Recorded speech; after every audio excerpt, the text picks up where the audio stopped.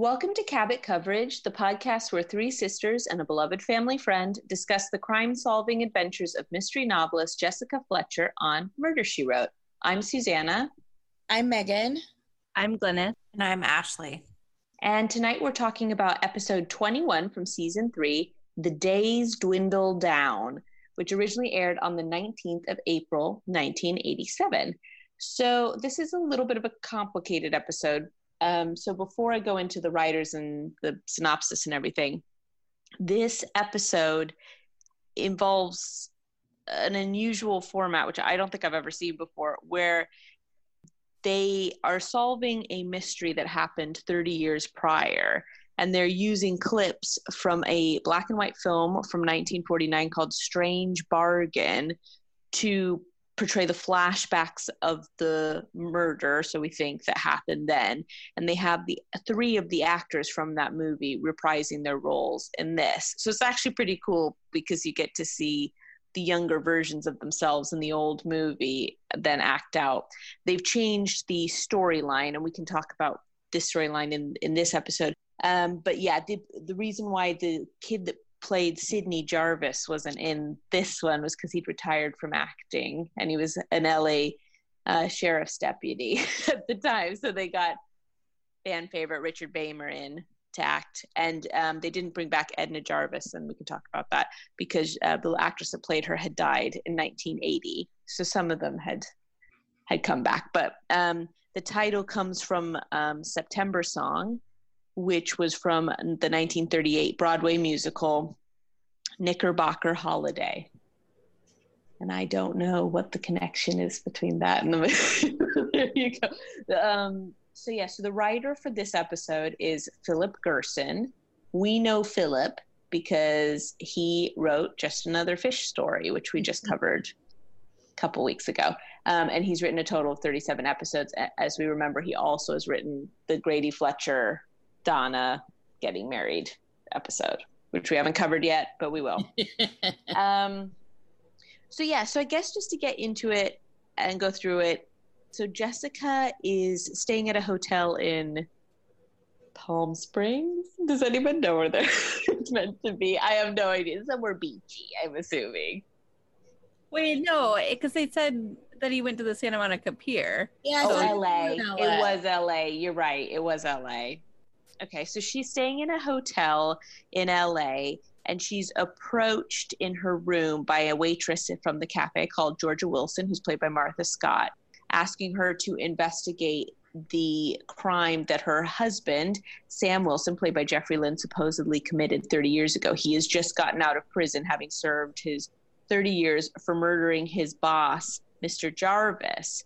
But Sam claims that it was actually that Jarvis was going to commit suicide, but in order for his family to get the insurance money that he had put together for them, he needed it to look like murder. So he was going to kill himself and then ask Sam to make it look like murder and pay Sam money to do that.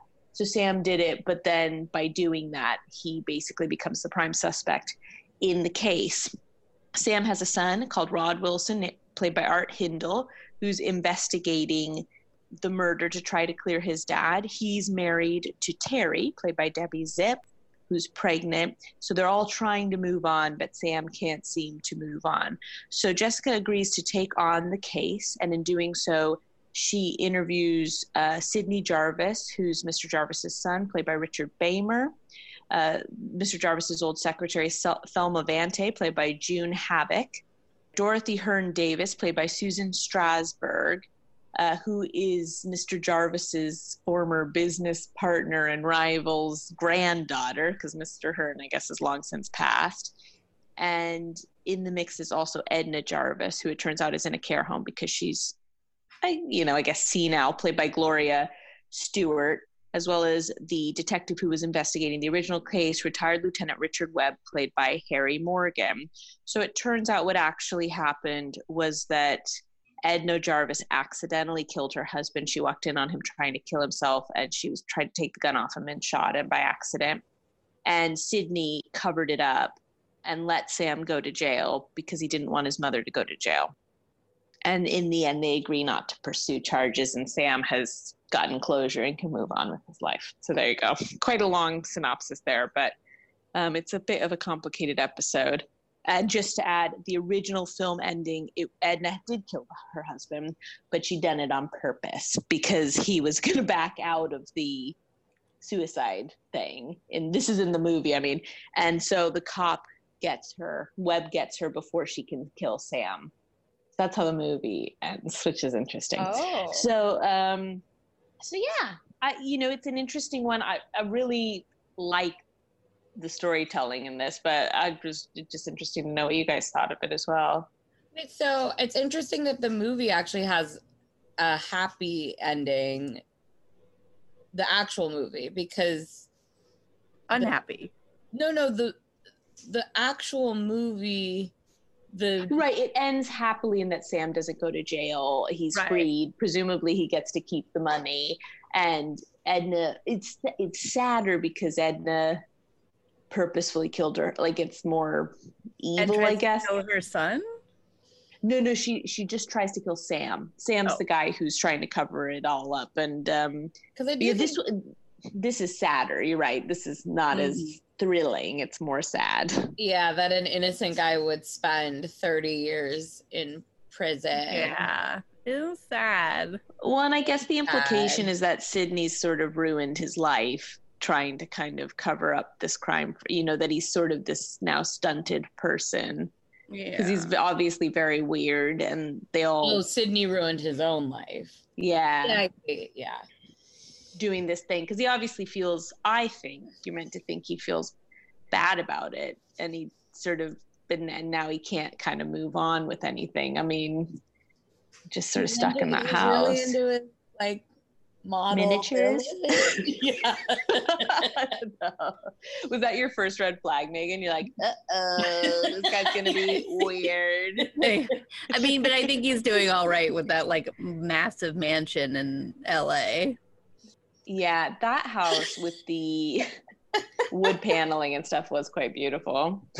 No, I mean, look, I think a guy that's super into miniatures and like model villages is just like a catch, like a super. Was it a battle recreation too, or was it just? Yeah, I thought it was a battle, but I'm sure he said like a battle of X, and I thought it was like World War II or something. And I think it was the Battle of Cabot Cove. If I and then off to the side is the reenactor that's fallen into a hole because he got chased by a dog. Kind of that they buried.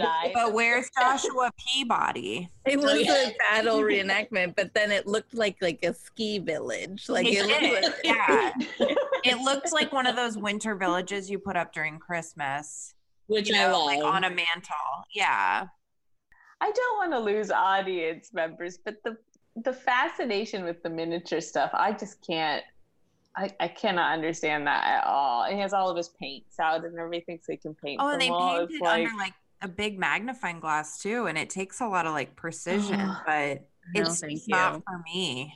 No, I don't have the kind of patience for that. His attention to detail is admirable and makes him a great catch. Although now I'm looking at like things around my house that are like miniature buildings. Do we want to talk about the 101 Dalmatians again? I'd rather not get into that. Actually, I would like our audience to know what Glenna said to me. She threw away my Megan, if you think I'm editing it out of the last episode, you've got another thing coming. That's my favorite bit. Oh, okay. I was concerned, and I didn't know if I needed our... Oh, I keep all that stuff in. Our listeners are like, wow, she really hasn't gotten over this.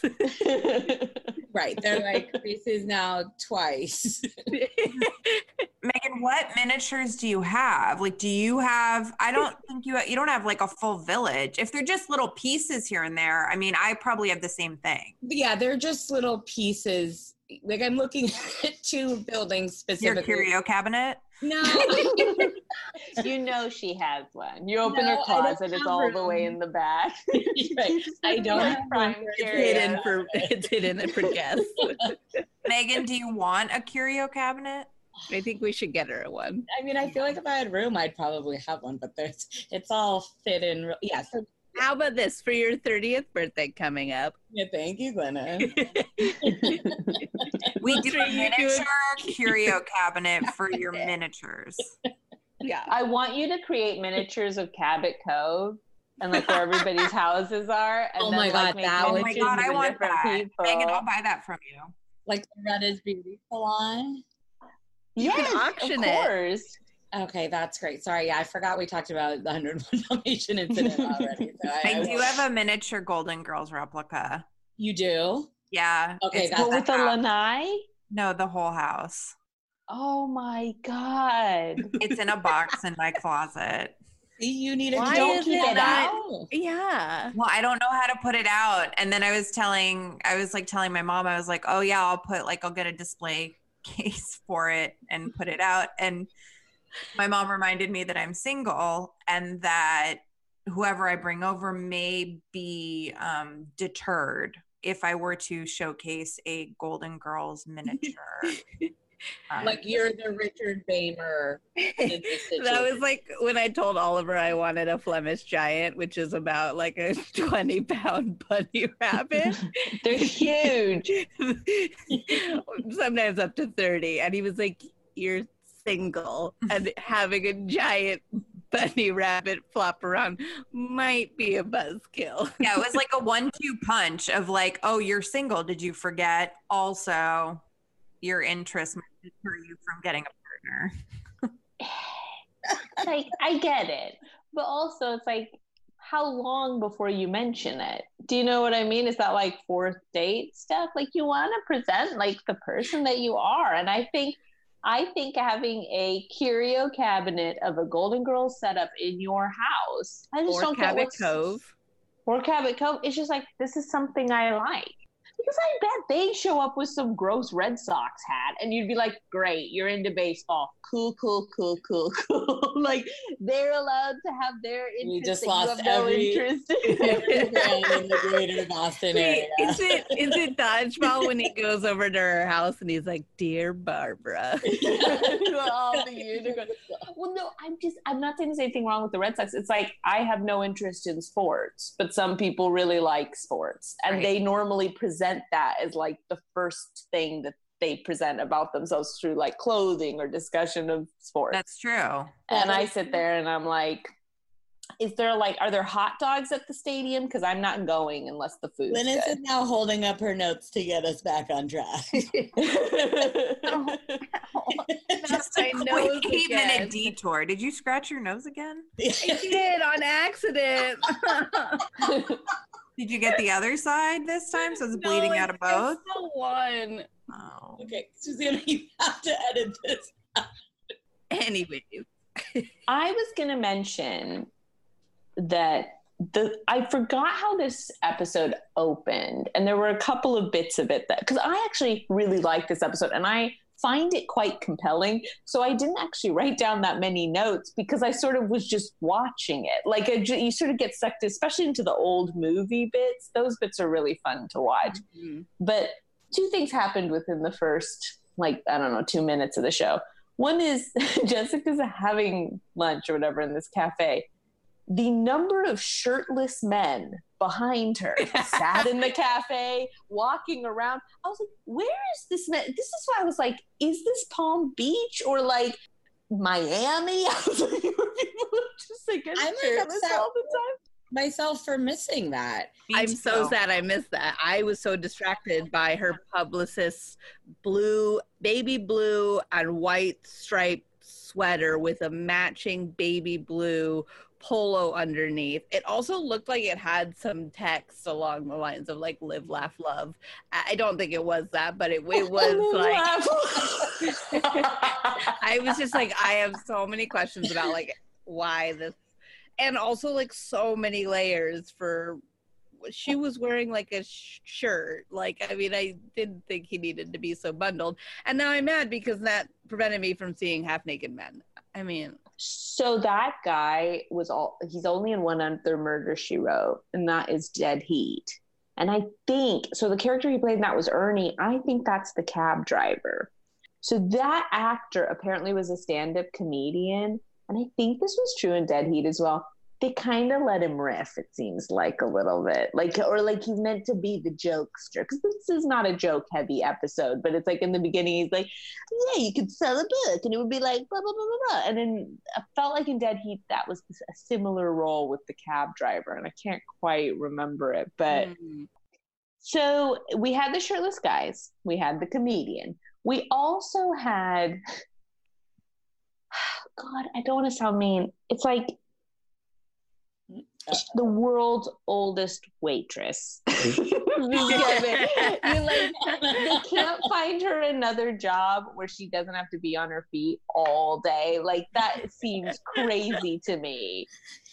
I know you thought this episode, you're right, overall not very funny, but I actually thought the maitre d', or like the head of the hotel, I thought he was so funny, because one of the opening things, I didn't realize she was a waitress till she goes up to Jessica's room when she's fooling with the flowers, and he's just like a jerk to her about it. He's like, let's let the florist deal with this. I was like, wow, he's being really rude to this lady. But I didn't realize later that she's a waitress in the restaurant.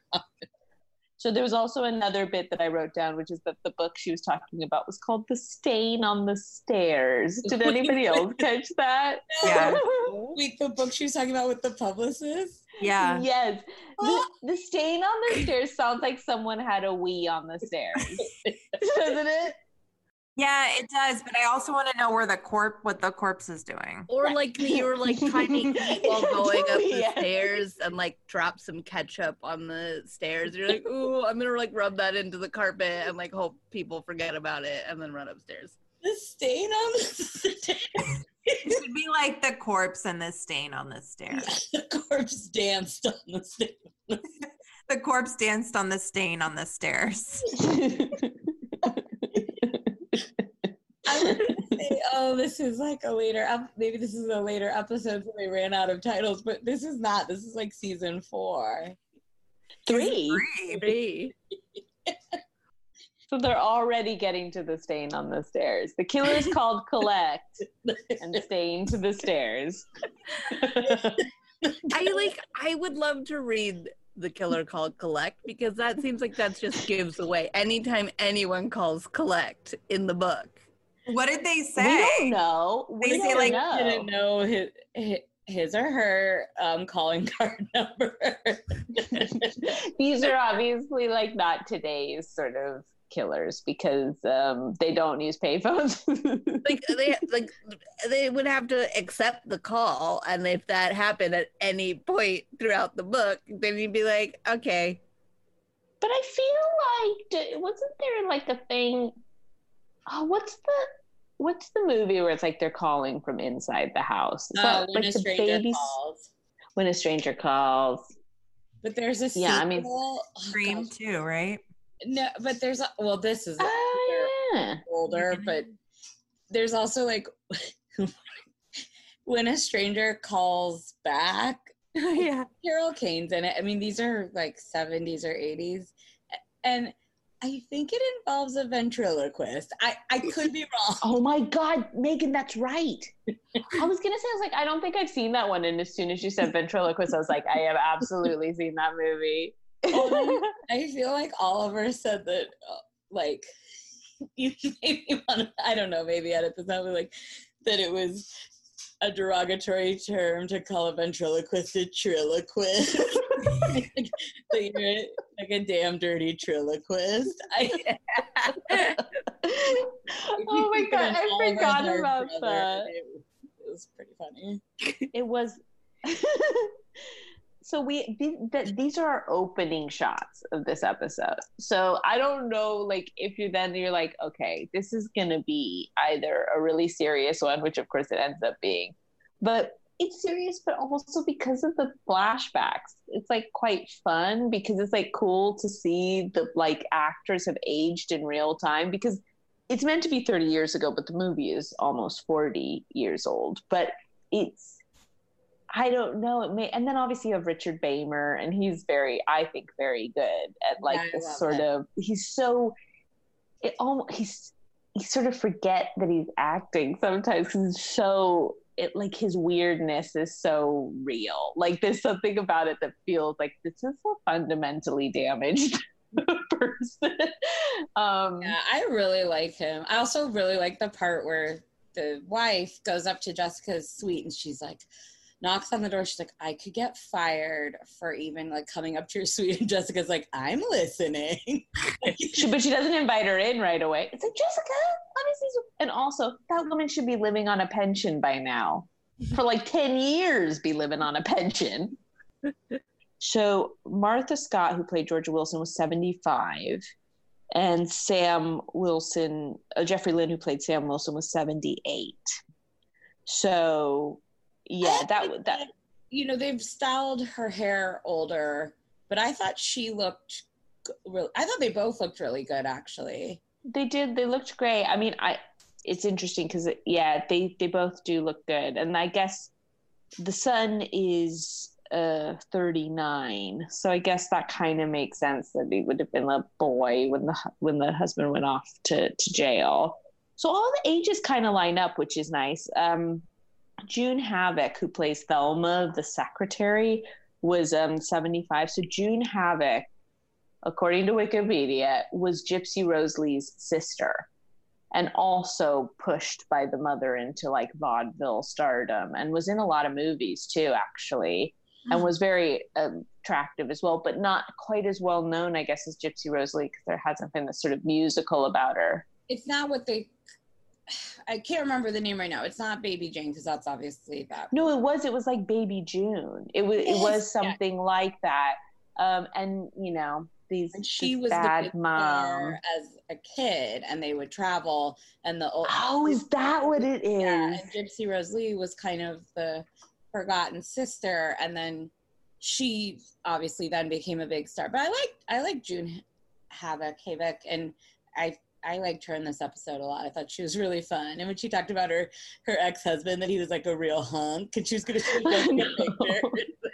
Well, it's funny. She died in it's not funny that she died. Right. So she died in 2010. She was 97. So wow. She was around. I don't know when Gypsy Rose Lee died. And then, so they obviously, I was saying before that the lady that played Mrs. Jarvis in the movie had passed away before this episode was filmed. So they brought in Gloria Stewart to play Edna Jarvis, who, of course, was an actor in the 30s and 40s, but of course gained fame in the 1990s because she played the older version of Rose in Titanic. So she had this meteoric second career. And she passed away in 2010 also, and she was 100 years old when she died. Wow. So it's a really interesting, and also, this is such a weird pedigree for this guy. Susan Strasberg, who plays Dorothy Hearn Davis, the granddaughter, is actually the daughter of Lee Strasberg, who's the big acting coach for all of these people from the I guess he would have been 60s and 70s, something like that. Really let Jessica have it. And that was interesting. Get out, Mrs. Fletcher. That's so interesting. And sadly, Gypsy Rose Lee died at 59 of lung cancer, but her estate was worth what would be the equivalent of almost $4 million today when she passed. Wow. Yeah. She's buried down the street from me in Inglewood. Is that right? That's what it says, which is wild. Wait a minute. So, but she and her sister did not have the baby, whatever happened to Baby Jane relationship. That's made up, right? I feel like that childhood is supposed to be the same, but no, I don't think they're trying to torture each other.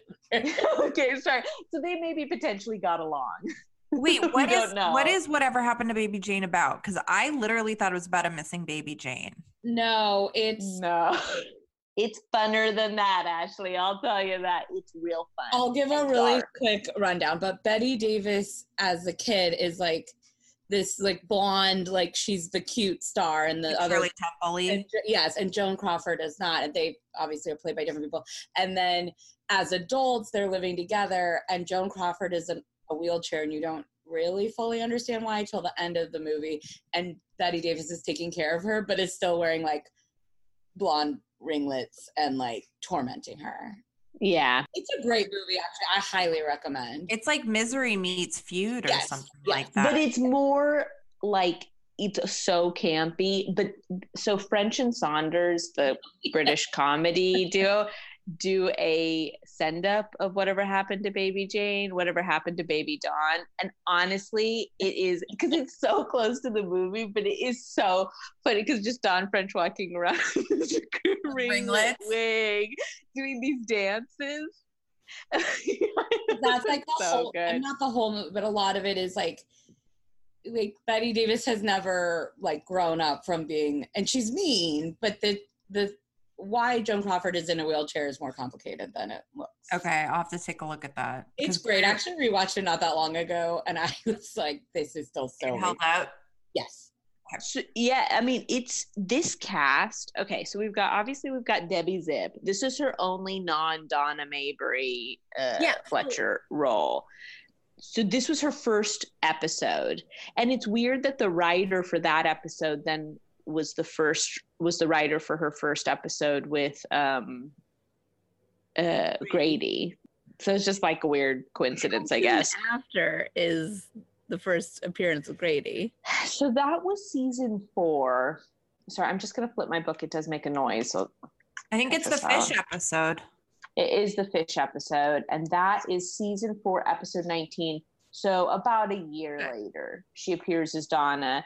And weirdly, had the baby. Well, this will be the second. So this is the first of 2 times she appears pregnant on the show. So she obviously wasn't pregnant in real life with this episode, but there's an episode called The Szechuan Dragon where she and Grady go to stay in Jessica's house, and she's pregnant with Grady's child. And I think she might have been pregnant in real life at the time, but I don't know for sure. So yeah, we have that. We have Art Hindle, who everyone might remember from Murder in the Electric Cathedral. Mm-hmm. He was the bad husband. Great. So he's very handsome. Yeah. And of course, Harry Morgan, who plays the detective, is from MASH. He played Potter. Isn't he Dragnet too? No, he's not Dragnet. Hello. Wait, is he also Dragnet? That's a good question, Ashley. Let me look. Megan is nodding, saying yes.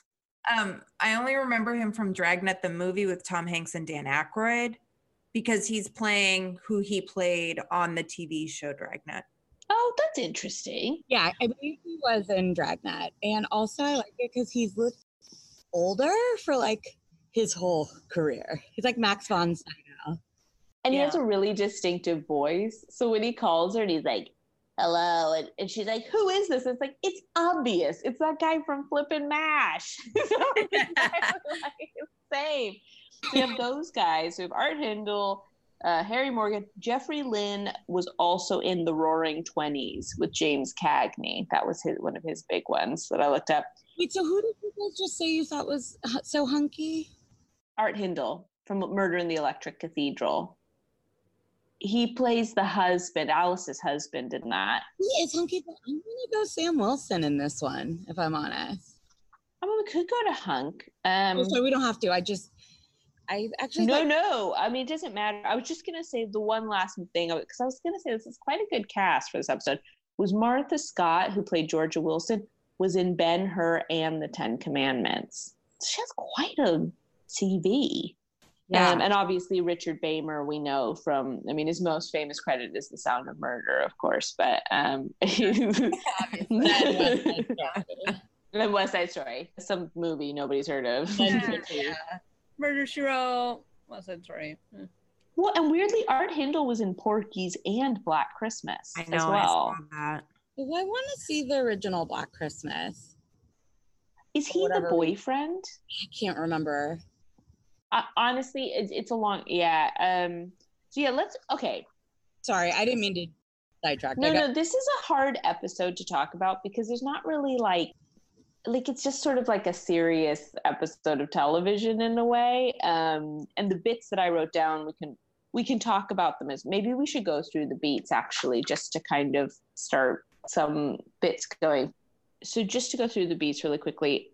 No thunder and weather, except for some of it happened at night. Secret doors. I don't think, was there a secret door? No. Only in the miniature city he created. Poisoning or bludgeoning? Shooting. So this is a shooting with a 38, 39. What did she say? 38. I can't remember. 38. 38.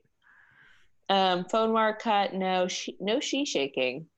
And all these old timey actors, I was like, they're gonna shake somebody. Didn't happen. Window peep. Are we ready for this? Okay. Sydney looking through Jessica's window when he was shooting at her. Oh yeah. That's not the only one though. Oh, there were so many. There's Sam looking into the living room. Then there's Sydney peeping into the living room while Sam's in there clearing out the gun and stuff. There's a lot of peepaging in this. There was peeping at the nursing home, wasn't there? Oh, did they peep at her? Maybe through the window. They were leaving and the sun was there. Didn't they turn around and look at her through the window? Oh, that's a good window peep. I mean, it was just flooded with peeps. Loads of peeps. Fake name ID? I don't think so. The fuzz. I just said Rod Wilson. I know Webb was in it too, Lieutenant Webb, but you spend a bit more time with the son, who's also a cop, who was wearing that shiny jacket you liked from last week. I love the shiny jacket, but wouldn't he not be like in full uniform investigating? Like, surely this is like him investigating, like out of the goodness of. Well, maybe he was at work anyways and had come from work, and so was just wearing his uniform. Yeah. I don't know. I don't know. It felt like a conflict of interest, maybe, because then he's got all the. Oh my God! Yeah, of course it is. Like absolutely conflict of interest. He's not like. He's just doing it on his own. But I actually thought she had more chemistry with Webb than the other guy. For cop. Oh, she had, yeah. Yeah, she showed up at Webb's house. She's like, I've heard about your war wound, wink, wink. I was like, Jessica, keep it in your pants for crying out loud. So yeah, she didn't really have any cop chemistry with Rod, but you're right, she probably did a little bit with Webb. I thought they really liked each other. I thought Harry Morgan had some good lines too. Mm-hmm. Webb. Oh my God, yeah. Yeah. I mean, bedsheet bingo. Yes. Amazing. Bingo. I wrote it down twice. That was in the intro clips as well. It was. They knew it was good. They Yeah, they're like, this is the selling point of the episode. I liked that he described the bullets like Siamese twins. It's like, in what way? How is that? First of all, obviously, for the obvious reason, it's not obviously very politically correct to describe anything like that, but they're not connected to each other. No. So why would they be Siamese twins? They would just be twins. They would just be, I mean, and if you want to go a step further, identical twins? Yes, he meant to say identical. He said Siamese. Because they're not welded together. It wasn't like never mind. No, actually, you're right. It was a weird thing, and I was like, oh, now that just makes me feel like funny. Like it wasn't good. Yeah. It was also a phrase I hadn't heard, I think, since 1984. I'm not sure. It's not. Yes, it doesn't come up too often these days. No. For sure. It's really phased out. I have to say that my favorite line that made me laugh was when she's talking to the granddaughter of Hearn, and she's like, my fondest memories as a child were my grandfather fighting with the guy that killed himself. And I'm like, those are your best memories as a child. And honestly, let's be real, you guys. Like, who remembers what their grandfather, like the business dealings their grandfather had? Like most of the time when you're seeing your grandparents, it's not like you're not like on the phone like sell, buy. You don't live there, so you're not seeing that much of it. Well, and I thought it was interesting when she was fighting with the granddaughter, and she's like, well, you suspect your grandfather more than anyone. And I didn't really get that from her, just like defending her grandfather. She was like, no, my grandfather wouldn't do that. I mean, she was definitely agitated. And then Jessica was like, well, it seems like out of anyone, you suspect your grandfather more than anyone. I didn't really No, I agree with that. And also, It didn't really feel necessary. Just felt she like looked quite burned, though, didn't Yeah. she? She was like, oh, "You've got me. My dad's taught me this acting trick that I'll do now." Just kidding. She was fine. She was all right. She was very small. Like every time they showed Jessica looked like a giant by compare. Like that woman must have been a foot shorter than her. Right. And Jessica, you know, Angela Lansbury is tall, but I think that woman is particularly short. Yeah. Yeah. And they put her in some heavy, like sort of blousey kind of ruffled things. And I was like, this is just making her sink into the ground. Making her look so small. Is the Lee Strasberg method, is that method acting? Is that the one that Marlon Brando did? Isn't it Lee Strasberg that did that stuff? I actually don't know. I think it is. I bet it is. It is. But whatever Marlon Brando was doing. Oh, yeah. It's now we've been dealing with method actors for the last 50 years. Great. It is. It's like just seems so obnoxious. Like, oh, we're gonna be walking like Gary Oldman does it. It's like, oh, you're walking around pretending to be Dracula. but you know who does it is oh God, sorry. Why am I blanking? Describe them. Is Poirot David Suchet. Oh, then never mind. I love that acting. But so because no, Megan, I'm the same. When I found out he did it, I was like, I totally forgive all of this. I think that's great. Well, no, I think he should pretend to be Poirot all the time. That'd be so annoying. You serve him like a poached egg, and he's like, no, it is not. I feel like I would love it because he told somebody. I was listening to some interview and they were talking about they'd been working with David Suchet on some movie. Oh, God, I wish I could remember who had told this anecdote. And he had like said, oh, I need like some like career advice or something. And David Suchet had given him this career advice, but he'd been giving it as whatever the character was that he was playing.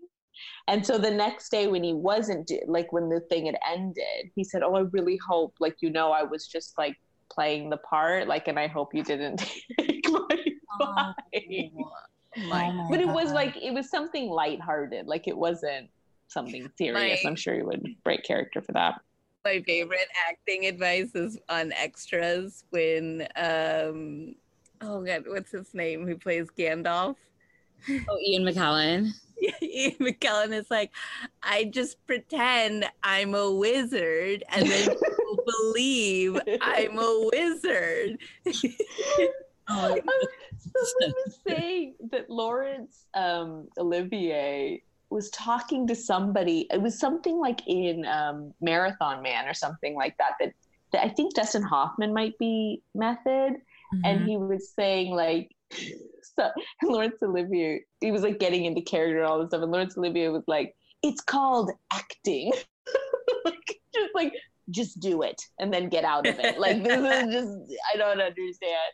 I love that. I think it's also that's great. Really funny. If I find it, I'll send her. Maybe I'll post it on our Facebook page. But there's a funny Phil Hartman SNL skit where he's teaching an acting class. He's like, this is something. This is nothing. This is something. This is nothing. Like it's really. I know. R.I.P. Love him. I honestly I just feel like it would be. You're right. It's pretty insufferable. Yeah. So I think Lee Strasberg is like the father of method acting, but Stanislavski preceded him. Yes. That's okay. Marlon That's Brando learned under. But Dustin Hoffman and like Robert De Niro were Strasberg. So I just wanted to correct that in case. Yeah, that's. I think there was a listener with like steam coming out of their ears about the inaccuracies. We didn't Wikipedia this beforehand. We should have done. Okay. So we've done cop chemistry, businessy business. They kept referring to it as a firm, an accountancy firm or something. I couldn't quite follow what the business was that they did. It felt investment-y. Yeah, I think investment. Because he was like, we have no money. And honestly, they must have said Mr. Jarvis about 10,000 times in this episode. I was like, I can't.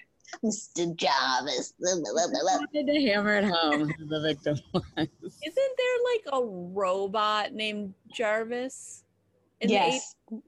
You What is of that Ask from? Jeeves? No, you're right, Glynis. There is a robot called. I'm googling this immediately. Like, No, it's a robot with a not British working. accent, right? Like J.A. like J. Oh no, Jarvis, is that from Avengers? oh, maybe. Yeah. Is Jarvis not the Paul Bettany character from the Avengers that becomes Ultron? I think so. Okay. Yeah. I've only really seen Thor Ragnarok, so like I don't really... I watched them all in a hurry before the final one came out, so it's a bit of a blur. And Thor Ragnarok was so good, but the rest of them don't really seem like my cup of tea. We're gonna lose fans here when I say this, but you only need to see Thor Ragnarok. It was Like the rest are fine, they're fun or whatever, but yeah, Thor Ragnarok's the best one. yeah, they're not my top favorite genre. We were watching Thor Dark World, and I've never seen the end of it because at some point we were watching it. And I just got up and left the living room. And Mark was like, about an hour later, was like, do you want to watch the end of it? And I was like, it wasn't over. Something had happened. And I was just like, and we're done. It was like 2.5 hours in or something. I was like, I'm good. Was assuming. Was that a Kenneth Branagh one? You know what? I don't know. Like, I know he did the first one. Maybe he did that one as well. But honestly, it was like I just had lost interest so much that my brain had let me believe that it was over. Mm-hmm. And I just left the room. Like, I will get no more out of this film. No, I was like, I'm assuming they're all dead, right? Also, one time I came to visit Susanna, and all I did was watch Thor Ragnarok and Paddington 2, which are both fantastic movies. Paddington 2 and Paddington are both the best. Amazing. That's all we should be watching is those movies and then just talking about them. I gave Romeo and Juliet a try, and it just wasn't for me. Nomeo and Juliet? They're I garbage. liked it. I watched that thought on it the was plane. cute. Yeah, it's fine. It's not Paddington 2. Let's just be clear. To be fair, I haven't None of them are. Wait, have you not seen Paddington 2? Ashley. You're going to want to get yourself some marmalade and some toast and settle in for the next 5 hours. Cute. And the It's original so cute. from Death in Paradise is in it. the one they killed Oh off. my God. Yeah. Too soon. Spoiler. Hugh And- Grant's also great in it, the second one. I was about to say, he's And so is Brendan Gleeson. It's just a fantastic movie. Oh, and the other, they're the two detectives on Unforgotten. The guy, Sonny, is in it. Yeah. Oh, okay. So good. Sanjeev Bhaskar? Yeah. Is that his name? Mhm. He's great. He is literally in all British programming, Yeah. that guy. That is great. He's great. He really is great. His wife is... I know. Did you ever see the Kumars? No, Those sort of talk shows. She played the grandma, so she would have like old age makeup put on. She was really funny. yeah, he's great. He's great on Unforgotten. He's so precious. He's fantastic. Age ain't nothing but a number. Everyone was sort of similarly, no, there was no weirdly aged couples. The only note from IMDb trivia was that Richard Beymer is actually 14 years younger than the guy that played Sidney Jarvis in the movie. So the age of that character would have been much older. Maybe that's why they made it 30 years later instead of 40. Well, and also when you see him, he's 48. So it's like, it's not out of the realm of possibility that, they just aged him, they just made it make a little more sense. Like the guy, like when he was younger, I think he looked similar to the guy who played the kid, Sydney. Oh, well, this is the thing. It's like these are good-looking Americana teens from that age. Like the joke used to be whenever I'd ask Mark to do an American accent, he always goes, "Gee Willikers, Dad." Like Bobby Teenager. How you get into it? yeah, Bobby Teenager anywhere. Yeah, 1, 2, 3 Main Street. Bobby Teenager. 1, 2, 3 Main Ashley, Street. Do you remember those at the Kabuki Theater? It was like the ID that they would show to show how. Oh my God. Yes. Bobby Teenager, 123 Main Street, anywhere USA. It's because we always showed up like 9 hours early for the movie screening. So you sit there and watch those like repeated ads over and over again. That was like, what movie were we going to see? We were going to see it at the Kabuki. And the screening right before ours was Eat, Pray, Love. And it was like all pregnant women coming out. The Expendables. First or second Expendables, which are great. But it was different crowd. It was a different viewing audience than the Expendables. God, I haven't thought of the Expendables in a long time. That movie is probably like 10, 15 years old. That is so weird. You need to look up who else is in it. My soul's black. Dracula black. Apparently you made up that line because it's really stupid. Sylvester Stallone? No, Mickey Rourke. Talk about a method actor. Yeah. Okay. Actually, almost released 10 years to the day, 19th of August. Like Jet was so much better than everyone else in those movies, if I'm remembering correctly. Well, I love Jet Li. He was great. And Jean-Claude Van Damme was good when he showed up in the later one. I thought he was really good. I know Chuck Norris can be, but whichever one he was in, I thought he was really giving it his all.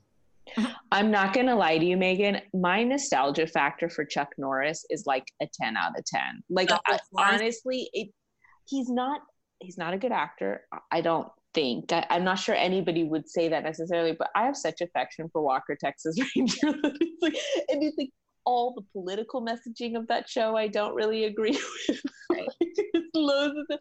I genuinely loved that show when it was on and would look forward to watching it. I never watched it. I watched Delta Force. You and I were the only two that watched the spin-off Sons of Thunder with the two monkey guys. And I was like, oh, this movie's fantastic. You know what? I forgot in the Expendables, Dolph Lundgren's in it, who I like also. Yeah, no, Dolph Lundgren's great. All the side characters are good. And Jason Statham's in it, who I really like Jason Statham. I do too. Yeah. Chuck Walker, Texas Ranger. They're just walking around like kicking people. I don't know if like police officers are trained in the art of kickboxing, but Clarence and Walker, that is like all they did was just walk around kicking people. And you're like, I love this. Let's just say there were a lot of shows in the 90s, 2000s that I think only Susanna and I watched. Here's the thing. It's because we had television that we were allowed to watch on a Sunday and Saturday night, whereas most people had lives and were doing things. You and me were like 15 years old watching like Profiler and The Pretender on CBS. I used to watch those too. It was like, and then Sunday would roll around, and what would I be watching? I'd be watching Jack of All Trades, Xena Warrior Princess, Hercules, and Highlander. And it was like hours of these shows. What was the one with Sinbad? Or was that? Sinbad. And there was also a show called Beastmaster that was not very good. And that was like, for already quite bad programming, it was like bottom of the barrel. Was this like the airing, like re-airing on UPN on Sunday? Yes. Ashley, Yeah. 100%. But actually, Jack of All Trades is a good show. And I was sorry it didn't. Thank you, Susanna, for saying that we were like the same age. Because well, Profiler was on for about 20 years. It's like you spent both of our high school runs. He was like a kid and he was kept in a lab. Pretender. That's the Pretender. That's the Pretender with Jared. Yeah. I can't believe you've forgotten that, Megan. I remember the mole on his face. I remember everything about that show. Yeah, and I felt like Jeffrey Donovan from What was that show he was in? With, not Blaze, Fire. What was it called? Burn Notice. Yeah, thank you. So he played the Pretender's brother. Oh, and I think there was like an explosion with a truck, and I distinctly remember him being like all beat up in the back of a truck. You guys, I hate to say it because I don't want to say something's not original, but I think Jared was the original 11 from Stranger Things. Kept in a facility, trained to be a weapon. Come on. But then only releases like a 45-year-old dude. And sorry, Glynis, what were you going to say? Oh, I mean, that series that you loved, Susanna, about the kingdoms. Oh, the 10th Kingdom with the wolf? 10th Kingdom. It was a mini series. But like, oh God. Sometimes that guy that plays the wolf, like he's in a human form, but sometimes I'm like, oh, that's the guy, the wolf guy. Oh my God. I was trying to figure out who was, okay, so The Pretender, there's a lady on it called Andrea Parker, who, that's the actress's name, who plays the like sort of antagonist. Like she's the one, because he's escaped from the facility and he's sort of like Quantum Leap. He helps people and then, or The Littlest Hobo, helps people and then moves on. I've never heard of, could you explain, what was that show? The Littlest Hobo is a British show about a dog that goes from town to town helping people. I mean, I would. And at the end of every episode, the dog moves on to the next town to help the next group of people. It's called The Littlest Hobo. What? Is this like Wishbone? It is a children's show about a dog. So this is really cute. I want to watch this. I'm sure it's a golden retriever or something cute. But yeah, so Jared becomes that person and she's always trying to track him down. And I'm sure Andrea Parker is in an episode of Murder, She Wrote. Well, now I gotta look. If you Google her, you will recognize her right away. Like she's in everything. The Littlest Hobo. Sorry, we've derailed. I'm so sorry. It's because this episode is like fun to watch, but not that fun to talk about. Okay. It is a really fun watch because it is a fun watch. And I looked up the cast of the original movie, and there is no Thelma Vande. No, I think they replaced the character with, they must have had to change the character around. Yeah, because I wondered then I was wondering if they were using clips of June Havoc from whatever that era was, but they didn't look that similar.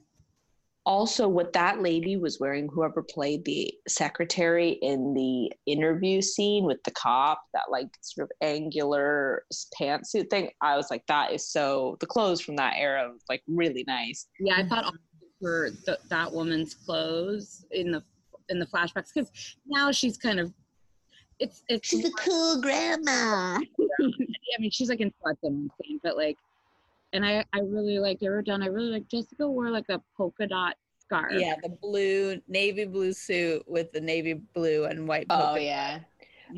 I wrote down skirt suit game is on point. Every skirt suit she wore looked pretty great. And I have to hand it to you. Your Murder, She Wrote knowledge is so good. So that woman is in Race to Death from season 12. Yes, the boat one. And she has short hair, and she's Steve Forrest's daughter in that episode. Yeah. Okay, yeah. See that one. Rick Rostovich is in that too. She's got a son. I remember that. I've seen it kind of recently, I think. Oh God, who knows when I've seen it? I keep saying I've seen it recently, but what I probably mean is I've seen it 50 times. So I have a very clear picture of it in my head.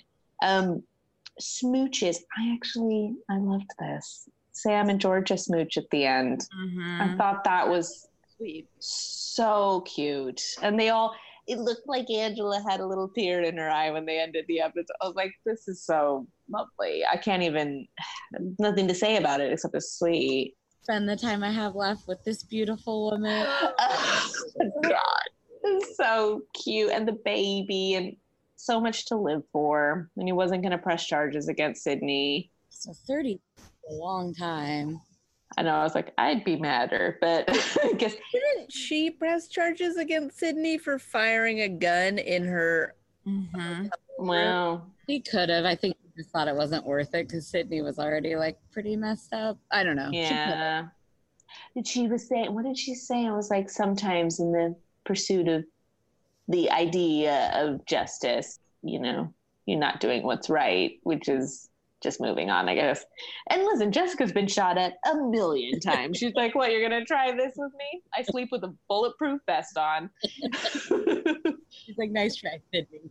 Yeah. I have fought more dangerous men than you have survived before. She's asleep with like the middle finger up. She's like, just you try. You're not going to hit me. Familial ties, no. Eyes closed, head shake. I thought she wasn't going to do it because she did a look of judgment. But then she did it to Sam at the end. Yeah, she did. She was like, but she wasn't disappointed, so I'm not sure what she was. Anyways, happy. So bad. Oh, you mean Sydney? She did it to Sydney.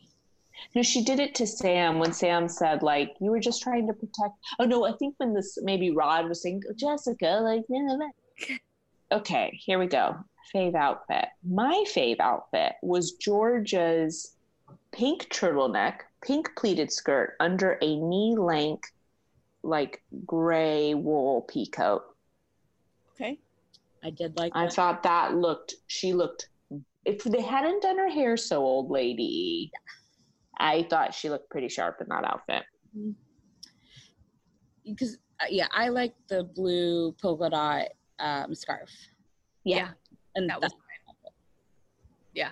Ashley. I liked Georgia's outfit at the beginning. It was black and white.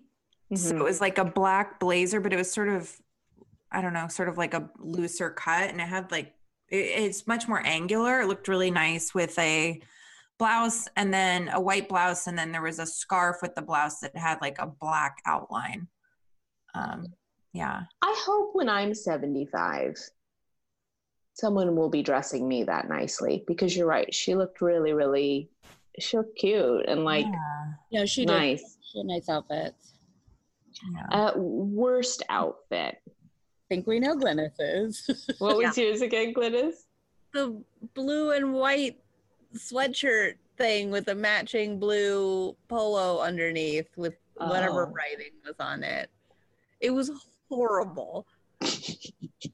I actually, for me, it was I can't remember her first name, but the granddaughter, everything she wore. Yeah. Because actually, that guy's outfit, it's like, it made me feel nostalgic for the 80s. Like, and I was just like a very young child. So it's like, but no, I was like, if I'd seen a guy in the 80s, like, wearing that, I would have been like, that's a cool dude. It's like, that dude looks cool. No. Mine was Terry's teal and pink baby doll dress with the giant bow at the top. It was like, why do we have to dress pregnant women like this? It seems so cruel. Biggest hunk. I mean, interesting. Quite a cast here. Yeah, go on, Glynis. You can go first. Rod Wilson. Yeah. I mean, babe. We wanted to pick him before, didn't we? But then we couldn't. Yeah, So naughty. I'm going to go Sam then and now. Okay. Ashley? Okay. Rod. I said Rod and young Sam. Okay. So there you go. Right. Maybe not now. I feel like, yeah. Okay, JB Burns. There were a lot this episode. She was taking people to task for not administering justice. My favorite was when she shamed Hearn's granddaughter for not pressing the intercom correctly. That made me laugh, and yes. And she's like, I believe the intercom is the other button. I totally missed that. So She mic dropped and then walked out of that room. Yeah. wait, didn't she do another phone thing? Yeah, because To then get she the word used the out? button. Yeah. She used The intercom correctly. Because for background, the granddaughter was trying to fake using the intercom to like have her 1:30 client come in or whatever, and then Right. just called her out. Yep. I forgot. My favorite was when she said, Dorothy Hearn isn't the only one who's been misrepresenting the facts. She says that to Sydney. Sydney's like, I'm scared. Okay, go on, Megan, your turn. I didn't really have that many. I guess when she was calling up Thelma, But then that was more the son was like, look, you can either tell us what happened or I'm like arresting you. But yeah, I guess I didn't have that many. Revisiting the she shaking, when the son grabs them both by the arm to escort them out of the home, that felt she shake adjacent. Yeah. You're right. Ashley, you're right. What was your JB burn? Did you have one? I don't have one. I did think is it Thelma, the secretary? Yeah. When she just makes a call and she goes, "This is a voice from your past." I did like that. I liked all that. Dramatic. I liked that, and I liked when Richard Bamer showed up at the mother's care home and was just like, "Well, hello," and you're like, "Uh-oh." I know, it's so, but he plays it so cool, and it's like, and you're just waiting for him to say something crazy, but he never does. I mean, he sort of just like, leave my mother alone, which is like, he's totally within his rights to be like, you guys gotta go. Like, come on. Fave guest star. What do we think? I'm gonna go June Havoc as the I liked her. Yeah. Mm-hmm. Ashley? Yeah, June Havoc? Yeah, I mean, I liked all the actors that were in the original film in this one. I just really thought the idea was so clever. Yeah, I know, it's brilliant. Yeah, I can't believe nobody else has done this. It's such a fun thing to do. Yeah. Able to get 3 of the leads to all want to do it. Oh, and I always do love Richard Bamer because he just plays it really interesting. He always makes an interesting choice when he's acting, and I like it a lot. Yeah, that monologue when he's in the chair and he's using his hands in a very weird, I don't know, it just was like creepy, and then also like, oh, this guy's going through some stuff. Yeah. Yeah. And then he's not even really there, right? He's not totally. I loved when he opened the double doors at the beginning. It's like, oh, you're just like, this guy's crazy. Yeah. This guy's gonna be trouble. You're like, no kidding. Glynis, your turn. I'll go Richard Bamer because I really enjoyed the tiny village and the double door opening. Yeah, when they're like, oh, what about Mrs. Jarvis? And he goes, I'm a bachelor. And you're like, yeah, I saw the miniatures. No kidding. I'm kidding. I know people are married. I like miniatures. But I love this time period where like being a bachelor is like just a lifestyle choice. Like, do you know what I mean? It's not just like he's single. It is like, oh no, I'm never getting married. This is a commitment. Just me forever. Yeah. Yeah. So I did. Yeah. I'm the same, Glynis. I liked everybody. I thought they were all great. Probably Richard Bamer is my favorite. Although I did really like Harry Morgan too. I thought he was very good. Yeah. The scene where she first meets him was great. Yeah. But yeah, God, yeah, June Havoc, Mrs. Jarvis iced him. That's what she says. And she says, can you believe the nerve of that guy? She was like accusing her of blackmail. I was like, yeah, okay. Oh, Glynis's guess. You were right, weren't you? Didn't you guess? I was wrong. Oh, no, you guessed Thelma. Sorry. And I was still wrong. I guess Thelma, and then I guess the son. The son I did have written in my notes early on as the son ? I did think it might have been the wife, but yeah, I was wrong. It was the wife, and made a mistake, and I like congratulated her for guessing the son, but then I forgot that that's not what happened. Yeah.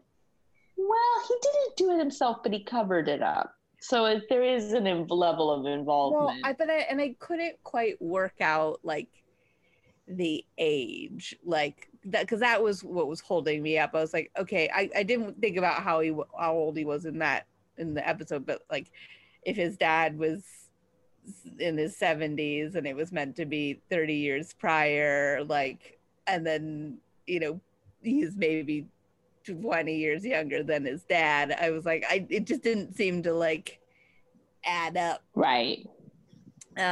So I was like, God, was he like 15 years old in that? So that's what gave me some hesitation. Yeah, there's a lot of, because of the time jumping and everything, it is a little bit, I mean, and then they have to kind of retrofit the ending in because obviously they changed it from the movie. So they did my favorite thing. Plus, we remember from Menace Anyone where they have just feet. The crime scene. And this time the feet were wearing spats to make it like, time appropriate that it would be in the 40s with just little feet coming out of shadows and jumping behind things. And they're like, and then I guess they just put a wig on Gloria Stewart. That part is pretty amazing. They're like, we're not going to put on any makeup. We're just going to leave it exactly the same. Actually, it's been 30 years.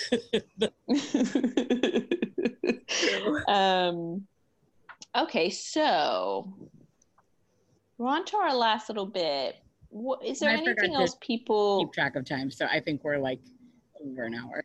Yeah, we're over. Well, not too bad. Anything anybody wants to add before we go on to the last little bit? There was a lot of fruit peddling from the concierge. Yeah. Yeah, mangoes. She needed that. Yeah. I like that. That's it. That was our one little comedic moment. I enjoyed it. There's so much fruit. What does the terror of the OSS mean? That's what Georgia says about Webb, about Lieutenant Webb, who is the terror of the OSS. That's what I'd written down. Does anyone know what that means? No, but I'm happy to Google it. That's fine. That's the Russian Secret Service. Oh. Would he have been involved with the Russians? No, like fighting. If he was the. I don't know. I'm not sure, actually.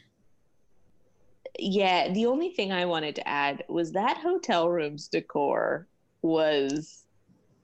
I know what you mean though, Megan, because you said something made you feel like a bit nostalgic for the 80s. It was so 80s and so like beachy 80s that it was like, it's bad, but I kind of also like it. Also, I was wrong. OSS is Office of Strategic Services, which is a wartime intelligence agency of the United States during World War II. It was the precursor to the CIA. Oh, gosh. There you go. Okay. Favorite moment, overall ranking. Megan, do you want to go first? Okay, yeah. Favorite moment. Maybe that part where she first meets Harry Morgan and he just kind of goes off. But I did like Sydney's kind of meltdown in the chair when he's describing what happened. I mean, that was. Yeah. But so I give this. I'm torn between giving it an 8 or a 9. I really like this episode. Mm-hmm. Let me go. I'll go 9. I'm gonna go 9. Okay. Glynis is going to give it a 1 now. Okay, Glynis, what was your favorite moment? No, favorite moment is when Sydney opens up the doors and when Sydney surprises them with a single rose at the mother's care home, which was just so creepy on so many levels. Hello, mother. At an 8. Give it an 8. Good. I enjoyed it. Interesting. I stayed off my phone. Yeah, it's compelling. Ashley? I think when Sydney is sort of having that meltdown in the chair, that monologue, that was probably one of my favorite moments. And I think I would give it a 9 too, because of its originality. I mean, it's just that was what really like impressed me. I think you're right about the favorite moment. I think it is that bit at the end with Richard Bamer. I loved his glasses. I loved all his glasses work with it. And I just thought, I love this. And I agree. I'd probably also give it a 9 because it's an original idea, but it's done, I think, very coherently. So you totally, for the most part, follow what's going on and you get to this conclusion, and I think it's a lovely episode. So yeah, I really like this one. Yeah, I do too. Also, during his meltdown, I just love the final scene where it then juxtaposes him with the portrait of his parents. Oh yeah. Yeah, and she knows, she's like, justice has already been served here. This guy is suffered. Like, yeah, you got it, Jessica. But yeah, I think it's a great one. I don't know what we're doing next time. I haven't done the generator yet. And obviously we keep mentioning episodes, and in every episode we go add it to the list. Right. There's no list. I've not written a single one of them down. So, well, you know. I like to add things to the list that doesn't exist. I just added to the list. We said it in the last episode. We said it, I think, 3 times, and every time I'm like, yeah. And I was like, oh, who's writing it down? Not me. But yeah. Anyways, well, thank you so much, everybody, for listening and for joining in on the Facebook page, and for participating in the polls and stuff. If you listen on Apple, if you wanted to rate and review us, that would be great. Preferably a higher star number, lower one. If I could convince you to give us 5 stars, I would. But yeah, that would be lovely if you have time. But yeah, thanks for listening, and we'll hopefully you'll listen again next week. Bye. Bye.